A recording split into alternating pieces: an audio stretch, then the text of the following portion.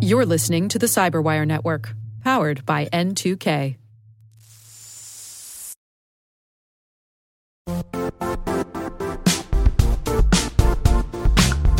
And now, a word from our sponsor, Zscaler, the leader in cloud security.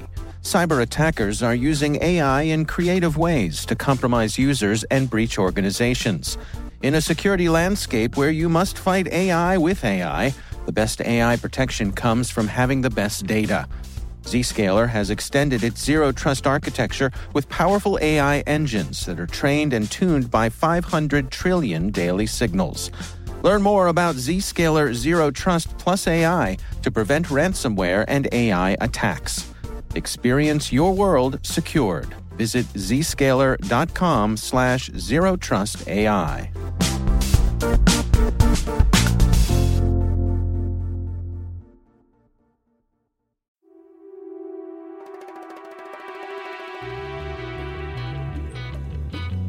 Hi, and welcome to Spycast.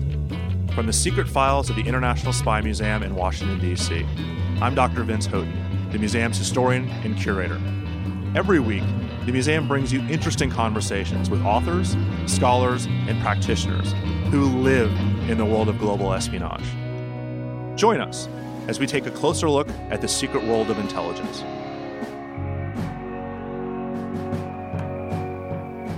Today's Spycast is sponsored yet again by Blue Apron, a better way to cook. We're joined today by Lori Clune, who's an associate professor of history at California State University, Fresno. She focuses her academic research and teaching on Cold War America, McCarthyism, espionage, propaganda, psychological warfare, U.S. diplomatic history, and teaching history, which sounds boring, but it's one of the coolest fields of history that there is. She is the author of a new book, Executing the Rosenbergs, Death and Diplomacy in a Cold War World. And knowing a fairly decent amount about this case, I can confidently say this book brings an entirely new perspective to this story which hasn't been highlighted before. So thank you, Lori, for coming and joining us today on Spycast. Thank you so much. It is absolutely a pleasure to be here. Whenever we have an author, I ask two broad questions. And the questions are more for me in many respects, but also for our budding authors out there, our students, our historians who are thinking about studying this.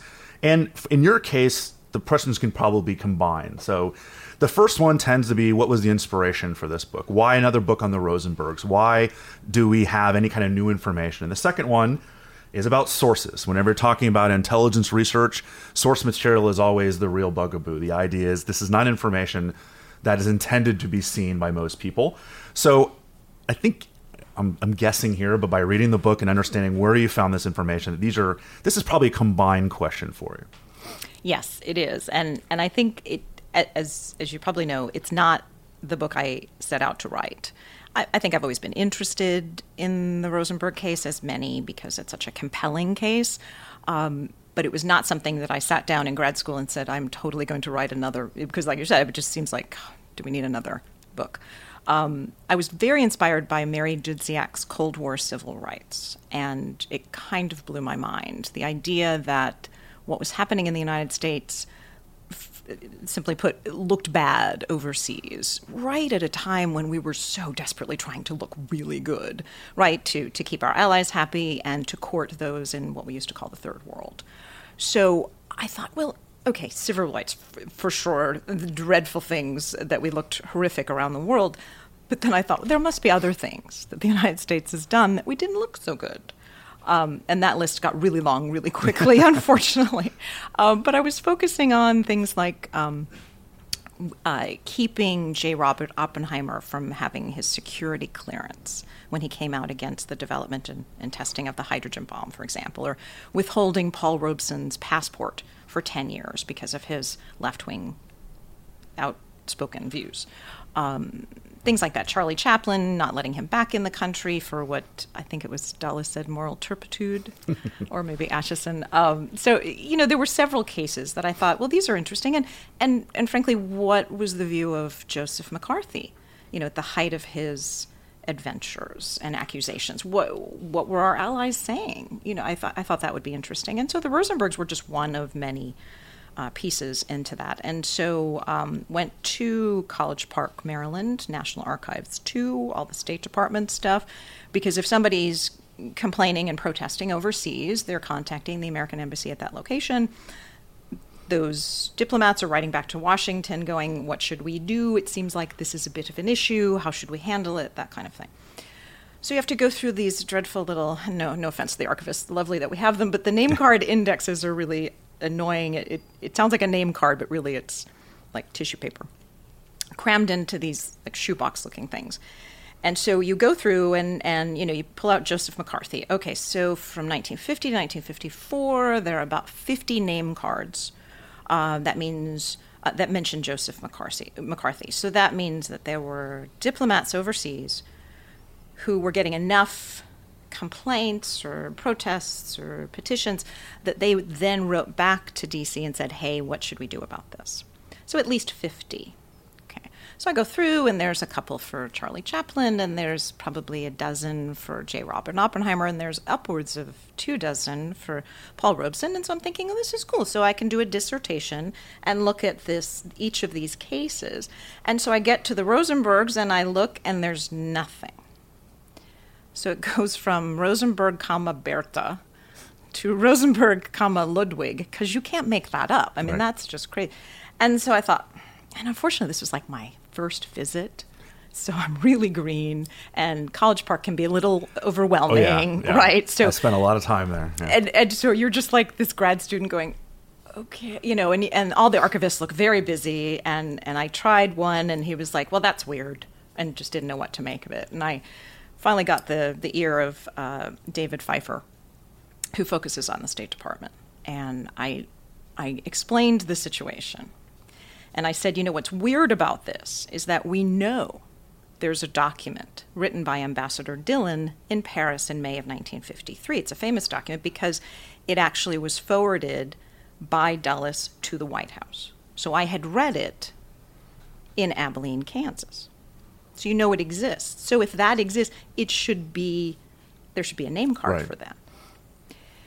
And so when there is zero made no sense. And it wasn't until he heard that, and then he said, well, let's check with FRUS, Foreign Relations to the U.S. We pulled that up. I'm convinced now that the 3 that are in there are actually mislabeled, and that's how they found them by accident. And he was like, that doesn't make sense.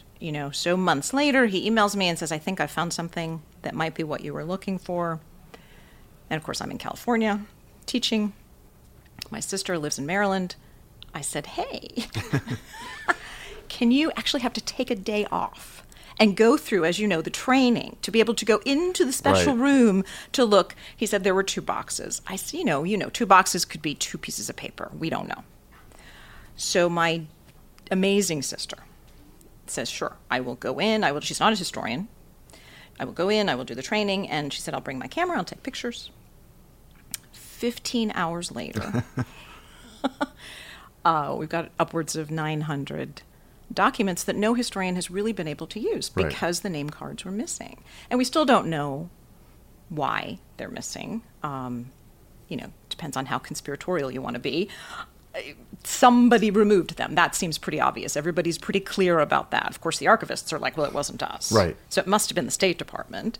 But then these are declassified in the 70s, and so you wonder if those people who declassified it knew that the name cards were missing. We don't know. And I can't. All I know is that we haven't been able to talk about this massive global protest movement until now. And it's I'm delighted to be able to share this because I think it's a really cool story. Yeah, I mean, that's like the holy grail for a historian is finding something no one has ever seen before. And something like this, I love this story because it happened somewhat similar to me.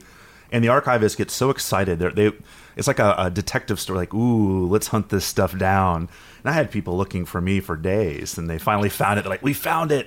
Because they want to find. I mean, they want the story to be told as well. And so the following summer, when I got to see the documents myself, because of course at that point, up until then, I was looking at them electronically as my sister sent them in 10 piece, email, 10 per email to me over weeks it seemed like, and printing them out and kind of trying to organize them. I went and met with David Pfeiffer and said, so how did you find these? And he looked at me and he said, it was an intelligent guess. And then he noticed I was writing, and he said, wait, put very intelligent guess.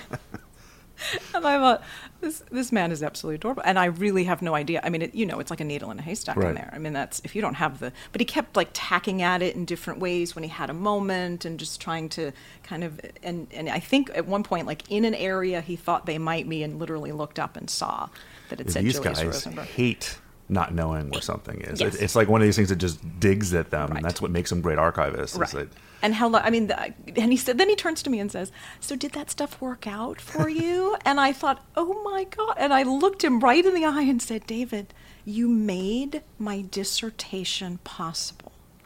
And it's not even a manuscript. The dissertation wasn't even done yet. And Oxford was talking to me about publishing it. So I am very well aware that I am an incredibly lucky person. And I hope other historians, now that you can find out where they are, Right.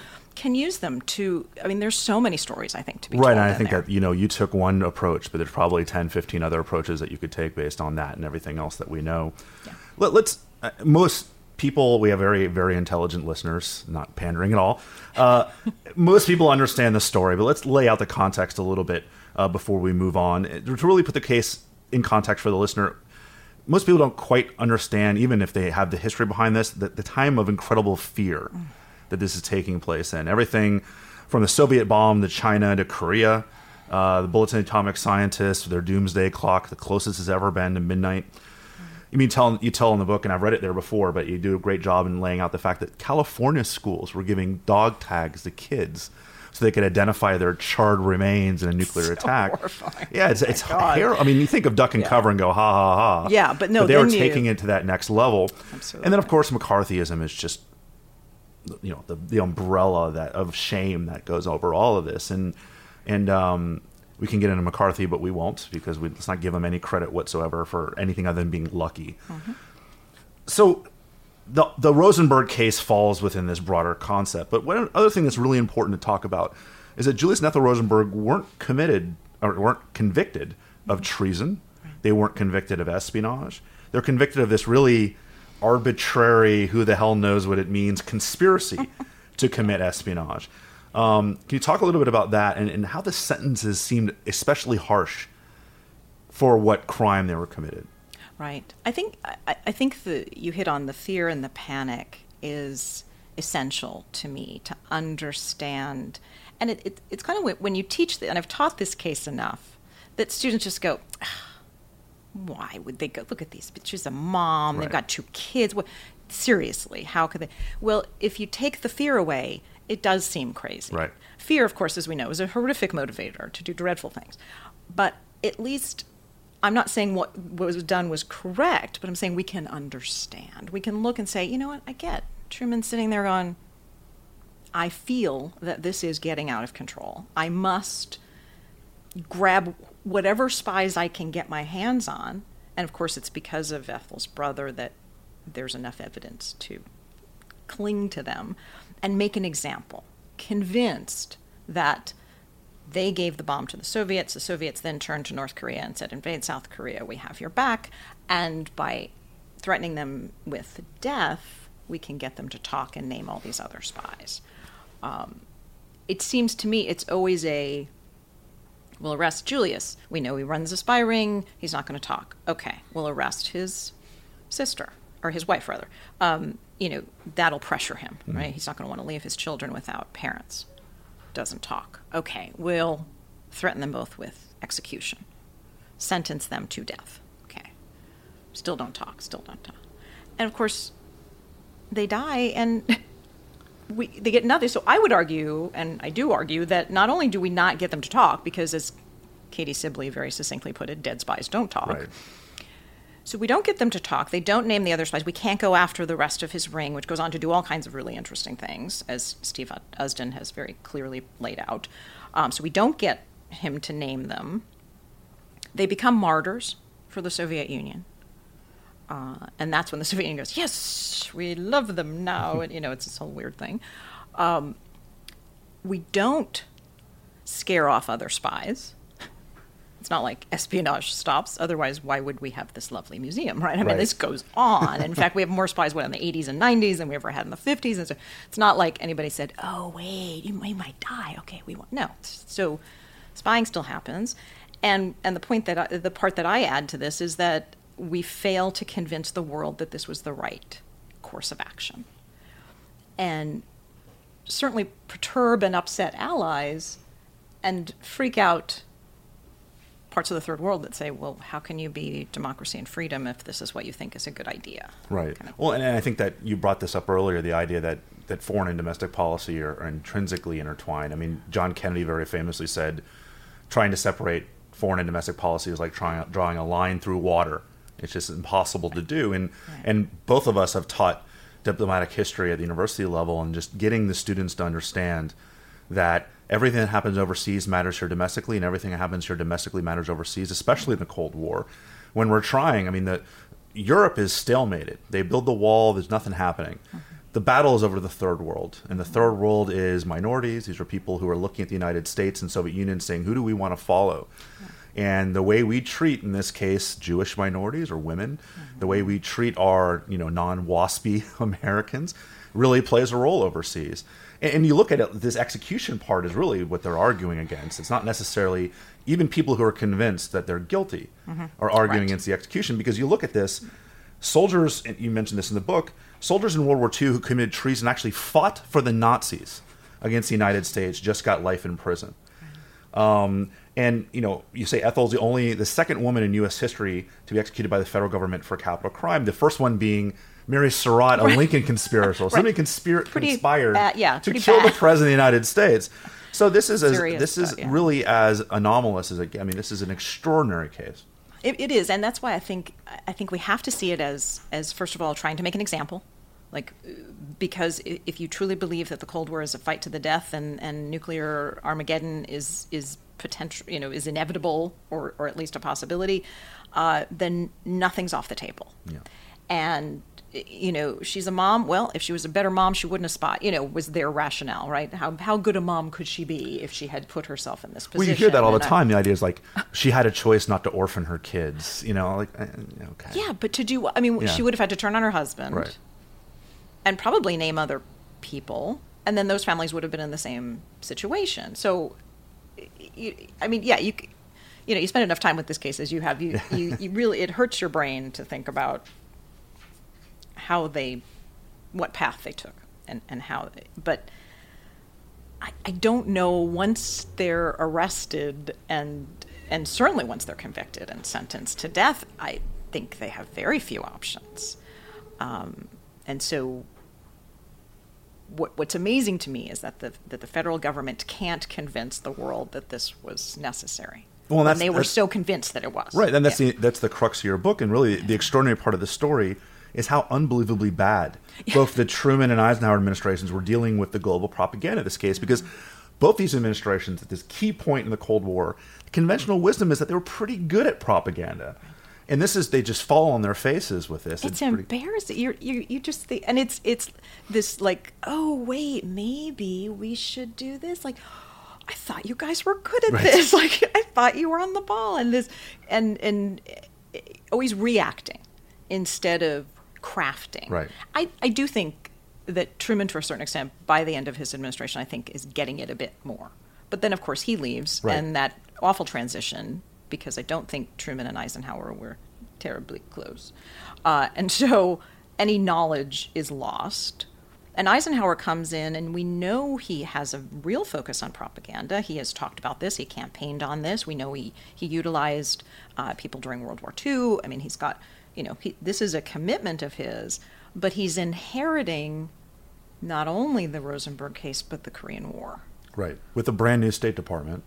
Yes. And you talk about this in organizations, you're basically losing all the institutional knowledge of the problem, where everyone who had kind of gotten the gist of the problem overseas was gone. And since it was a Democrat to a Republican administration, there was no real crosstalk there. Not a lot of chatting. No, not a lot of chatting. And so you get a lot of, you think, oh, we learned to, oh no, now we're back at square one.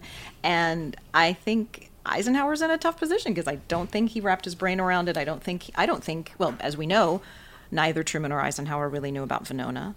So all they had was what they were being told.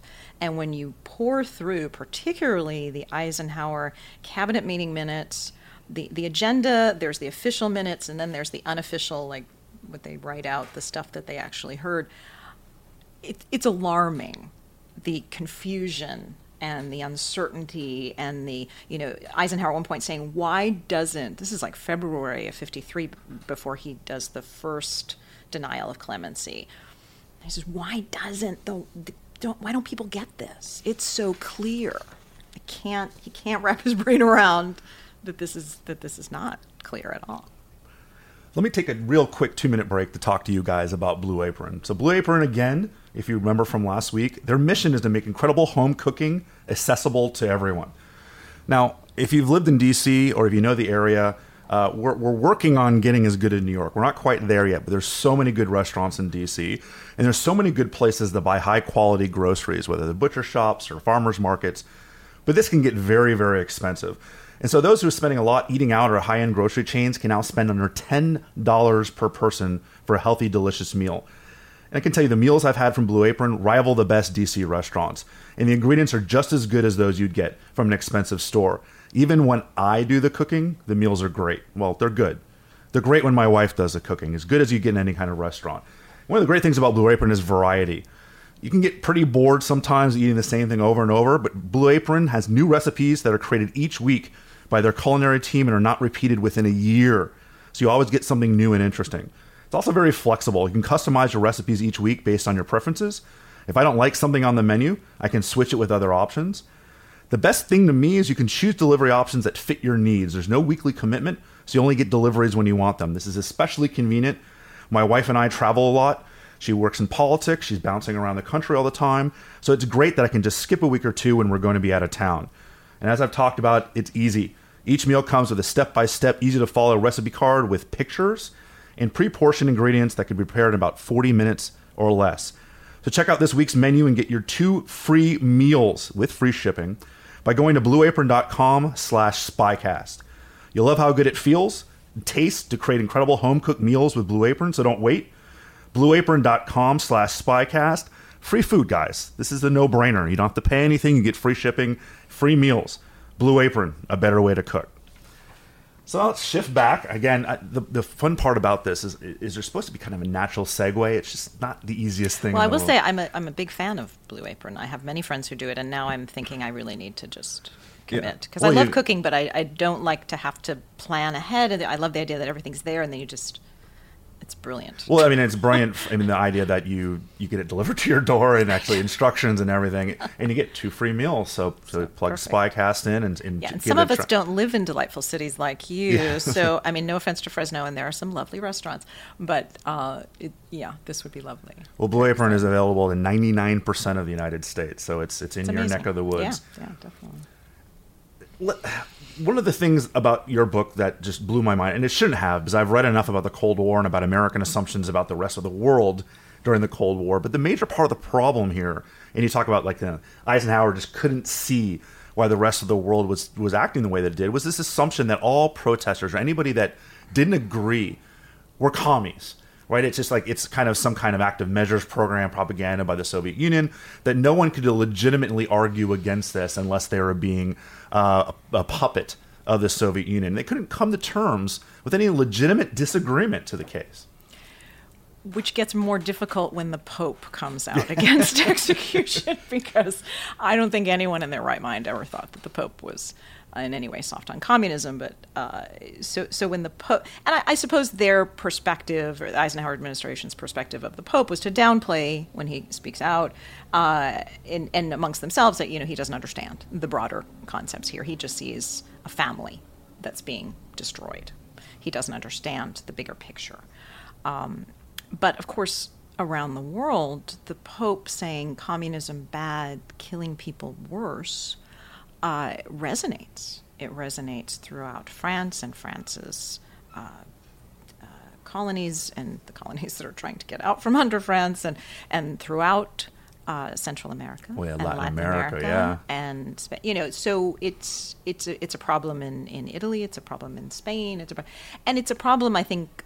right at a time when they're really trying to gather all of the religious elements within the United States and around the world to defeat atheistic communism.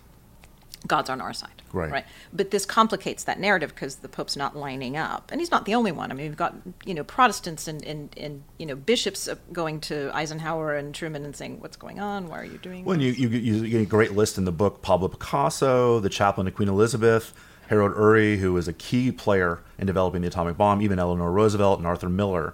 This is right when The Crucible comes out, and there's a very clear. It's about obviously McCarthyism, but there's a clear undertone there, dealing with the Rosenberg case.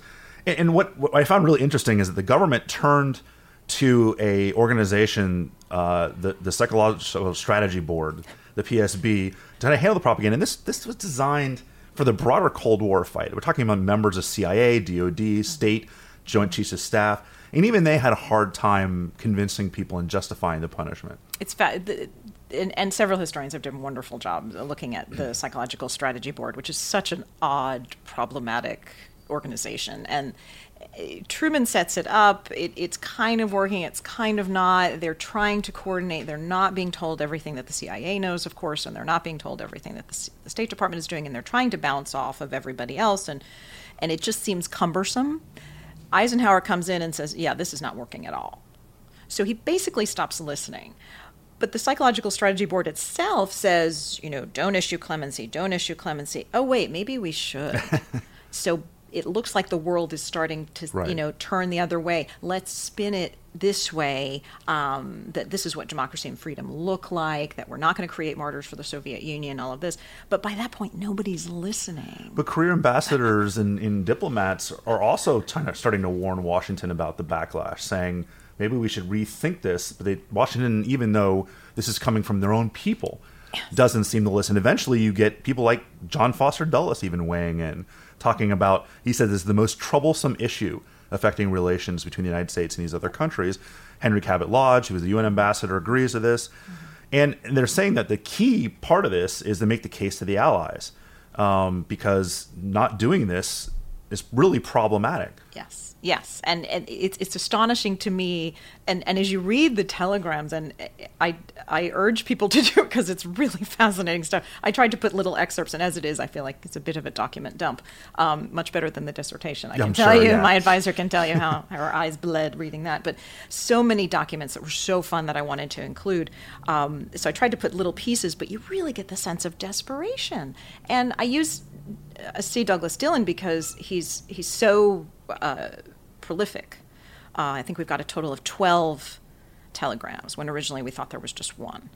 And so it's starting with, it seems like a bit of a problem here. What's going on? Hey, whoa, we got it. Wait, I've got the upper levels of the French government saying to me what's going on, and I can't argue articulately what we're trying to do here, and we're losing. And he's very clear by March of 1953, it's not just communists. Right. It is aggressive anti-communist. It's conservative leader. He is very adamant, and he just keeps saying, please help, please help. By the last couple of days, he's telegramming.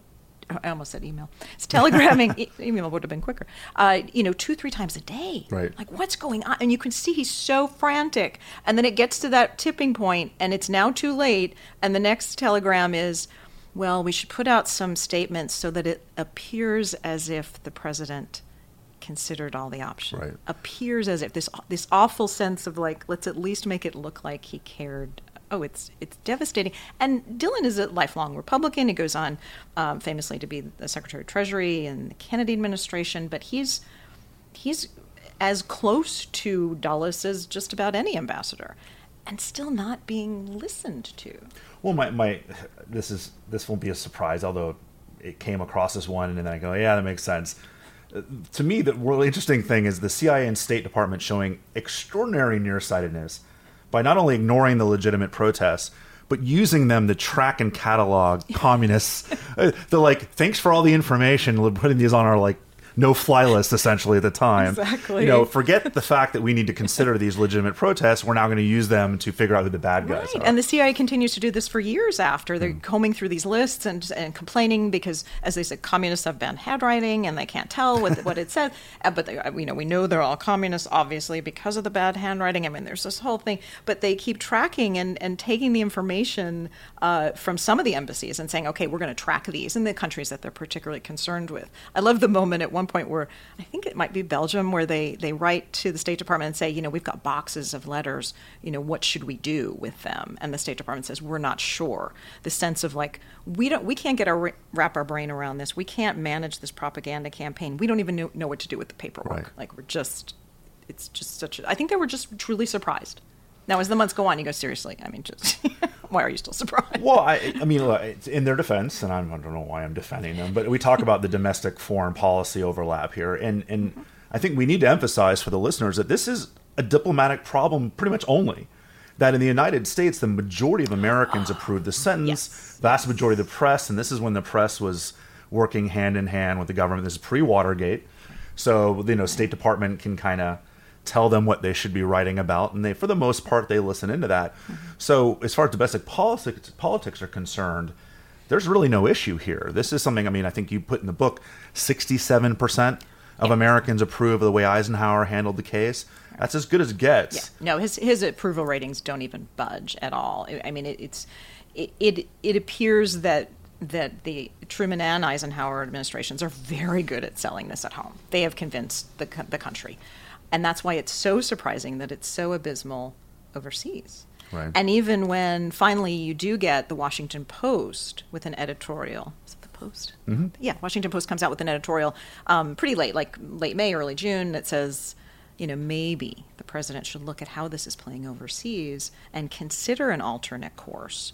We don't judge Judge Kaufman for what he did. That made sense. But now the way it's in the lay of the land around the world, what we look like now, maybe the president needs to step in and adjust based on this new international reality. Well, you brought up Judge Kaufman, and I wasn't going to talk too much about him because we wouldn't want to deal with the case itself. But even he is like, somebody help out. Yeah, I don't want to have to live with this. I'd really like to go to Paris someday, and I don't think I can. The FBI is like, don't go. No, it's going to be bad. So yeah, he even sees that maybe, not changing what he did. He believes he did the right thing, but this is and it's the good and the bad, right? It's the beauty of the appeals process is that we have this.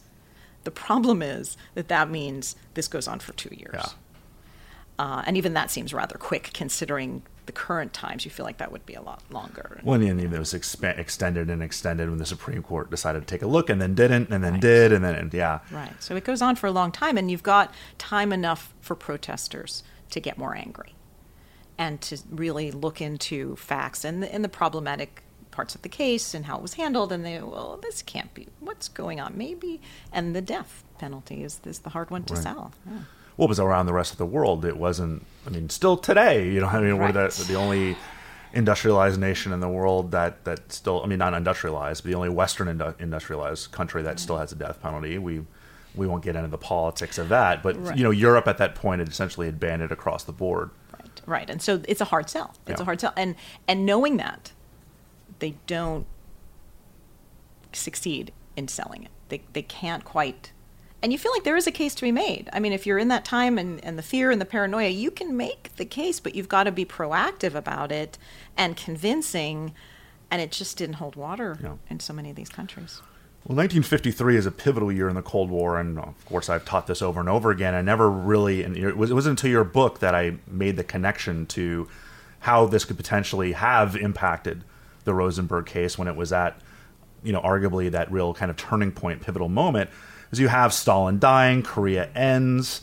Of course, they were blamed for Korea. Georgy Malenkov reaches out to the United States, sort of. You have this transition away from Stalinism. And McCarthyism is now making the United States look like the bad guy. People are starting some real significant backlash against Joe McCarthy.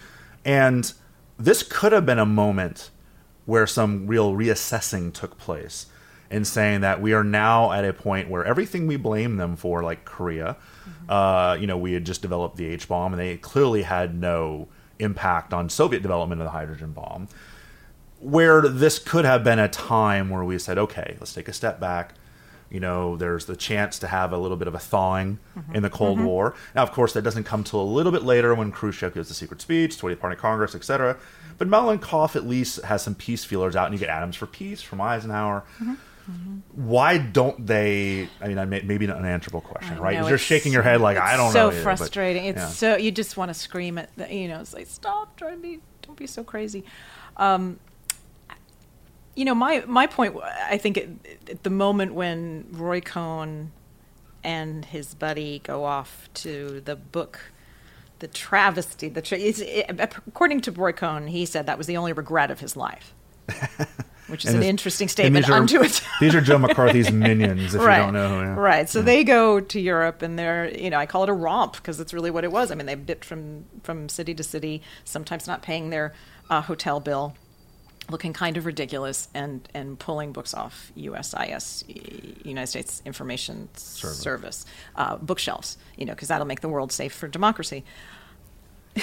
They're not pulling pornographic stuff off too. It's like it's the Grapes of Wrath and the Maltese Falcon, and it's like, yeah. And so it just plays so badly. And then when Roy Cohn at one of the stops brags about being part of the prosecution team for the Rosenberg case, that's when certainly many in France say, see, it's connected. That case is really McCarthyism. Right. So they're seeing it as these people are completely innocent, which we know is not true. But that's so. Their reaction is, oh, his connection means that this is, this is all made up, and these people are completely innocent.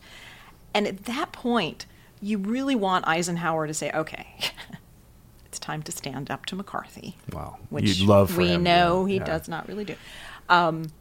And say, let's tone this down and let's have a reasonable, but again, I always say this, I say to my students, like, how do you have reasonable discourse when there's so much irrational fear? Well, or rational. Some would argue it was incredibly rational to be afraid. Well, and that's the issue that, I mean, when I was teaching at Maryland, maybe 5-10 years ago, not quite 10, but 5 years ago, you still had students who knew enough and experienced 9/11. So you could try to create an analogy between 9/11 and the early Cold War. Now you've got freshmen in college who were, babies. And so they don't even have the fear of 9/11 to the kind of irrational decisions that we made after that, whether it was, Patriot Act or, we talk about torture all the time here at the Spy Museum, of course, or enhanced interrogation. And you try to get people to understand context and say, we thought there was going to be a 9/12, a 9/13, and 9/14.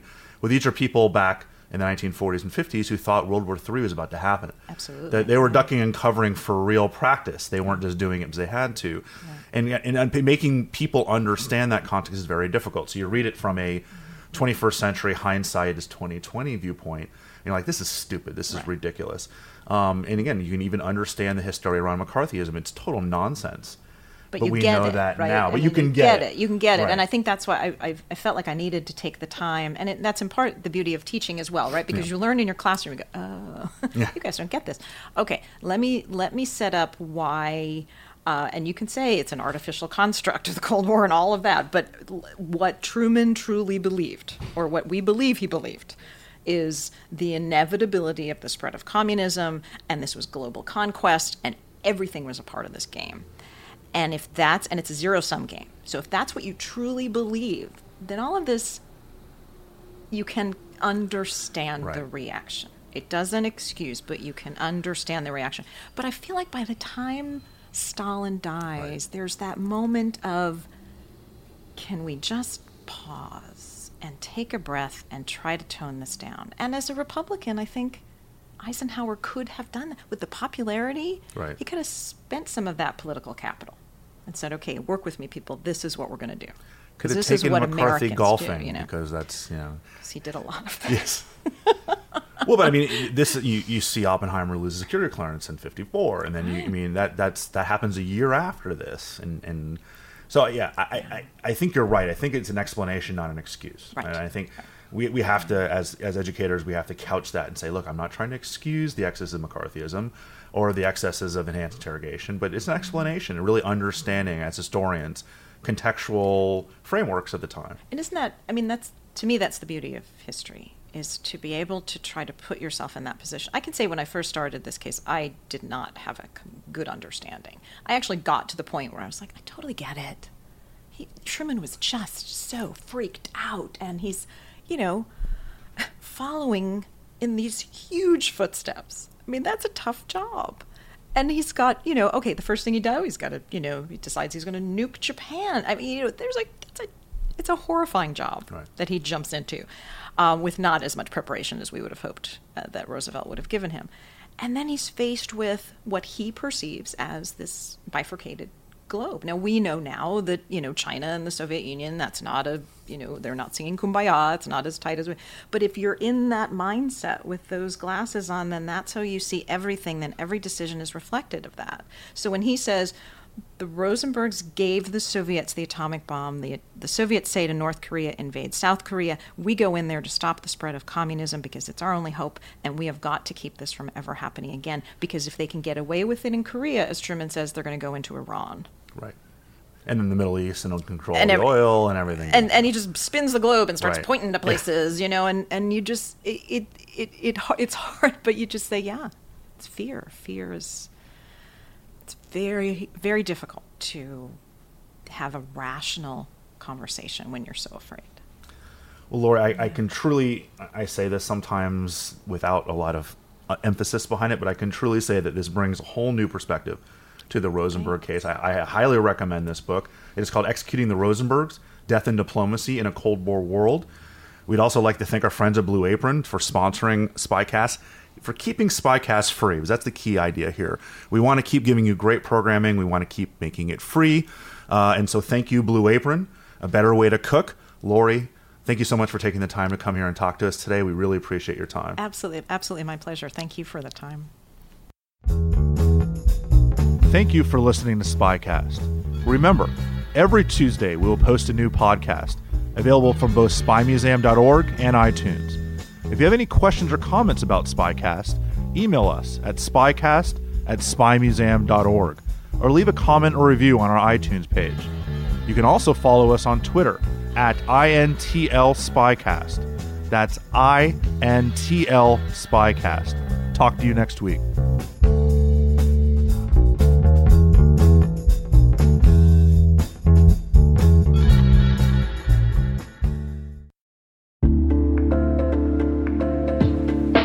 Hi, everybody. It's Maria Varmazes here, your host over at T-Minus Space Daily, and sometimes a guest on Hacking Humans, too. We here at N2K Cyberwire work hard to bring you concise, intelligence-driven news and commentary, and we'd like to know how we're doing. Please take a few minutes to complete our audience survey and share your feedback to help us continue to grow and meet your needs. Visit cyberwire.com/survey. That's cyberwire.com/survey to get started. Thanks so much for your input as we reach for the stars. It means the universe to us.